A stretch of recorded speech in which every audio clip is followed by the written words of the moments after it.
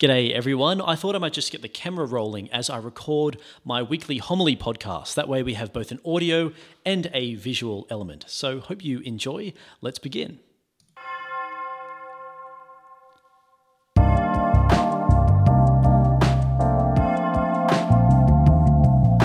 Welcome to The Average Shepherd. My name is Father Sam French, and today is Sunday in the 28th week of Ordinary Time.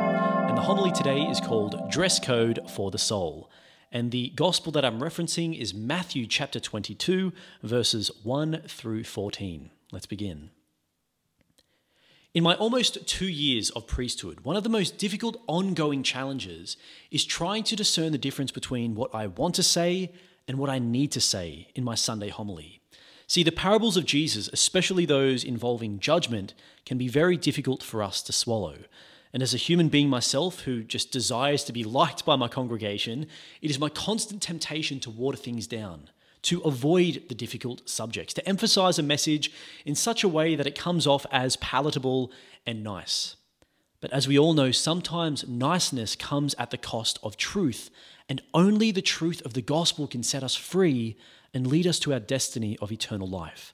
So with that fact in mind, let us look honestly at today's parable. So the parable of the king's wedding feast is about our response to God's calling. His calling to live lives of holiness in communion with him. See, the image of the wedding feast, it works for us on two levels. On the one hand, it's about the Mass, here and now on earth, the wedding feast of the Lamb, where we come joyfully to worship God, to consume him in the holy sacrament of the Eucharist, and to be strengthened by his grace. But on another level, the wedding feast also represents our desired future in heaven. Our ultimate destiny, the fulfillment of all desire, the joy of being united to God and all the saints forever. So the Mass now and our future in heaven are the King's wedding feast to which all of us have been united. But the question is, how do we respond? See, Jesus gives a few warnings about the attitude in which we respond to his invitation. And the first one he warns us against is indifference. "Come to the wedding," said the servants. But we are told they were not interested. One went off to his farm, another went about his business. God the Father, the creator of the universe, has invited each and every one of us into intimate relationship with his son Jesus. Now we can choose to respond to that call, or as a very real possibility because of the freedom that God has given each one of us, we can quietly decline the invitation and focus instead on our own personal lives, pretending as if no obligation exists. But it does exist. Now, I don't quite know what's happened in recent decades, but a dangerous indifference has arisen in Catholic culture where there's so many who somehow think that Sunday Mass should be considered as an optional extra. But the fact remains, at least in Australia, along with Christmas and the Feast of the Assumption, that every single Sunday is a holy day of obligation. We have to come to Mass, of course, with the exception of illness or some other serious reason. Now, some have come up to me and they've said, "Father, I don't think God really minds if I miss Mass here and there." To which I say, yes, he does mind. And in fact, it is quite serious, which is why he gave us the third commandment: keep holy the Lord's day. See, we have to remember that coming to Mass, it's not for God's sake. It's certainly not for mine or the priest's sake. It's for our sake. See, the Second Vatican Council, it called the Eucharist the source and the summit of the Christian life. And if we separate ourselves from Eucharistic worship, the daily bread of Jesus Christ, then we can very quickly suffer from spiritual starvation. Now, Jesus, he warns us against this kind of indifference, but he also warns us against a kind of hostility, symbolized by those in the gospel who seized the king's servants, maltreated them, and killed them. Now, we can't deny that we live in one of the most peaceful and prosperous nations on earth, and we have to thank God for that incredible gift. Unfortunately, a culture of prosperity is often accompanied by attitudes of materialism and individualism. We all know this. We know that we can quite easily become the kings and the queens of our own world. We can settle quite easily into ways of living and acting and working and speaking, and we really don't like it when we're challenged to change in any way, whether it be big or small. That's why there are so many who are confronted by and even driven to a hatred of the gospel of Jesus, who tells us all that we are sinners in desperate need of his grace, his love, and his salvation. So for some out there, the call to repentance seems like a direct threat to fulfilling their material and their individual desires. I know this as a fact because I post a lot of videos on social media, on Instagram and on TikTok, and I see this kind of hostility in the comments section, I think, almost every day. Even in the lighthearted and the funny videos, there are those who, just upon seeing the collar, they don't simply click away from the video, but they actually take the time to write the most vitriolic attacks against God and the church. They're clearly reacting to something arising within their own conscience rather than in the video. And I think Jesus today is warning us against this kind of brazen hostility to the gospel.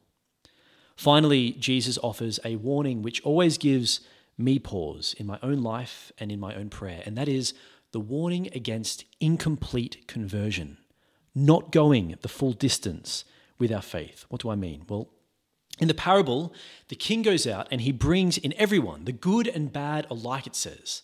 Now that's us. We are the community of the baptized, the good and the bad alike. But the invitation into the life of grace through baptism is not enough on its own. Even Al Capone was baptized and he was doing the terrible things he was doing as a baptized Christian. See, on the day of judgment, this is what Jesus is telling us. On the day of judgment, not only must we be baptized, but we must be wearing the wedding garment of righteousness, leading holy lives through almsgiving, prayer, fasting, and of course, works of mercy.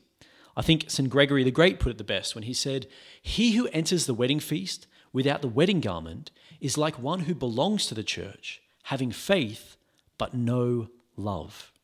So the analogy here is that neglecting these vital parts of the Christian life is like rolling up to a wedding in a singlet and thongs, or for my American friends, flip-flops. So the king then said to the attendants, this is what Jesus finishes with, and this is kind of the part I try to avoid sometimes. The king said to the attendants, "Bind him hand and foot and throw him out into the dark, where there will be weeping and grinding of teeth, for many are called, but few are chosen." This is the part of the gospel I sometimes feel tempted to avoid. Jesus is warning us of the very real possibility of hell, described in the gospel today as the weeping and the grinding of teeth. The Catechism of the Catholic Church in section 1035 says, "The teaching of the Church affirms the existence of hell and its eternity."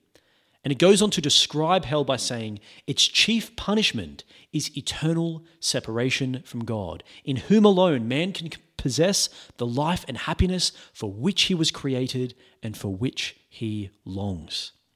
Now, if we choose freely to live lives of indifference, of hostility, or incomplete conversion towards God, then God will not override our free choice on the day of judgment.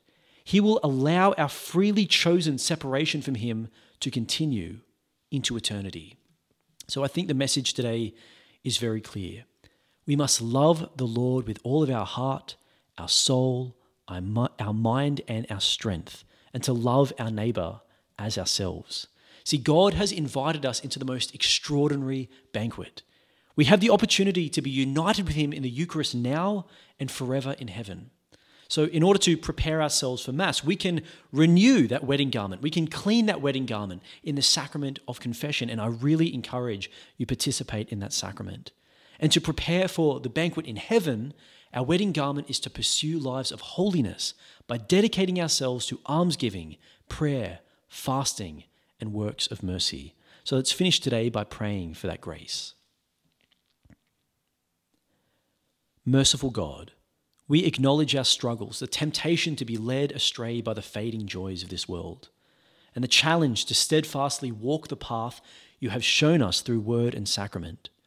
Strengthen us, Lord, with the grace to embrace your call with vigor, to attend your feast with hearts burning with love and lives shining with the truth of your gospel.